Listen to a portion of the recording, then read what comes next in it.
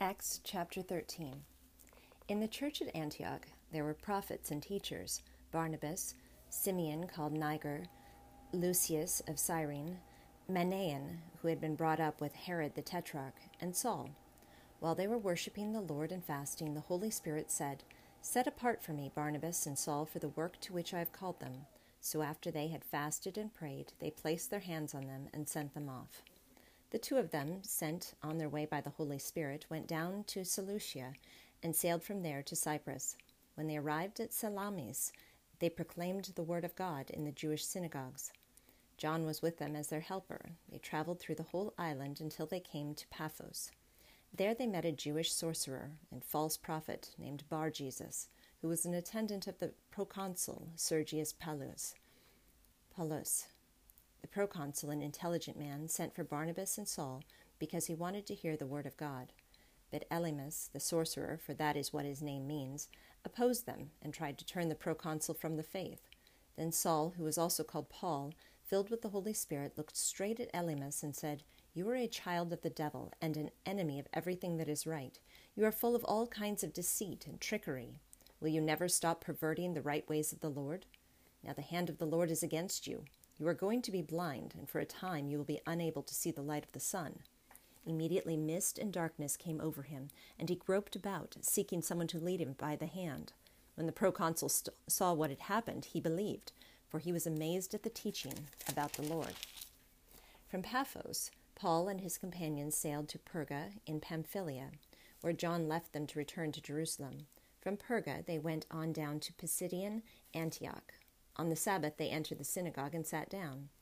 After the reading from the law and the prophets, the synagogue rulers sent word to them, saying, "Brothers, if you have a message of encouragement for the people, please speak."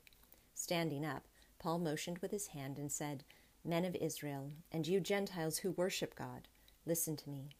The God of the people of Israel chose our fathers.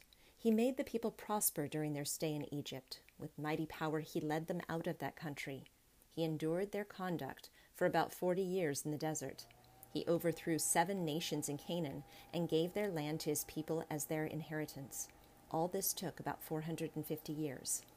After this, God gave them judges until the time of Samuel the prophet. Then the people asked for a king, and he gave them Saul, the son of Kish, of the tribe of Benjamin, who ruled 40 years. After removing Saul, he made David their king.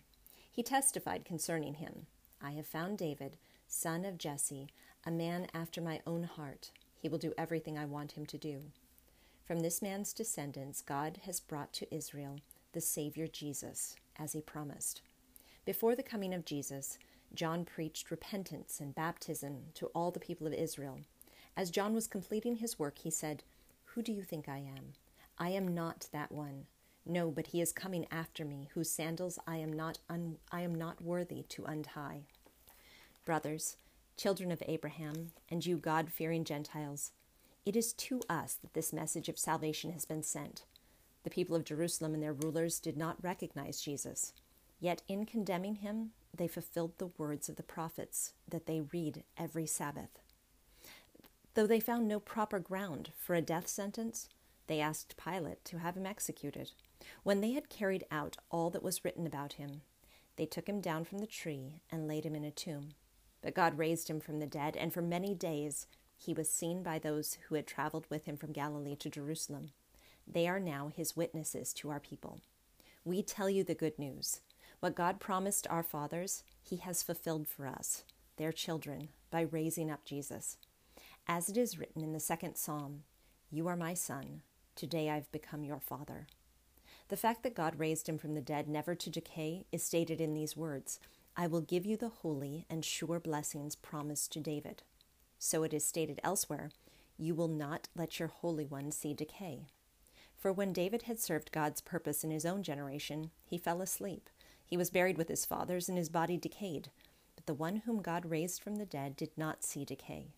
Therefore, my brothers, I want you to know that through Jesus the forgiveness of sins is proclaimed to you. Through him, everyone who believes is justified from everything you could not be justified from by the law of Moses. Take care that what the prophets have said does not happen to you. Look, you scoffers, wonder and perish, for I am going to do something in your days that you would never believe even if someone told you." As Paul and Barnabas were leaving the synagogue, the people invited them to speak further about these things on the next Sabbath. When the congregation was dismissed, many of the Jews and devout converts to Judaism followed Paul and Barnabas, who talked with them and urged them to continue in the grace of God. On the next Sabbath, almost the whole city gathered to hear the word of the Lord. When the Jews saw the crowds, they were filled with jealousy and talked abusively against what Paul was saying. Then Paul and Barnabas answered them boldly, "We had to speak the word of God to you first. Since you reject it and do not consider yourselves worthy of eternal life, we now turn to the Gentiles. For this is what the Lord has commanded us. I have made you a light for the Gentiles, that you may bring salvation to the ends of the earth." When the Gentiles heard this, they were glad and honored the word of the Lord, and all who were appointed for eternal life believed. The word of the Lord spread through the whole region, but the Jews incited the God-fearing women of high standing and the leading men of the city. They stirred up persecution against Paul and Barnabas and expelled them from their region. So they shook the dust from their feet in protest against them and went to Iconium, and the disciples were filled with joy and with the Holy Spirit. Psalm chapter 95. Come, let us sing for joy to the Lord. Let us shout aloud to the rock of our salvation. Let us come before him with thanksgiving and extol him with music and song.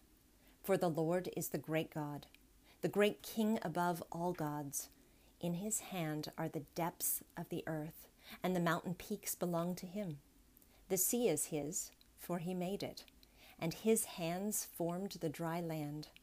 Come, let us bow down in worship.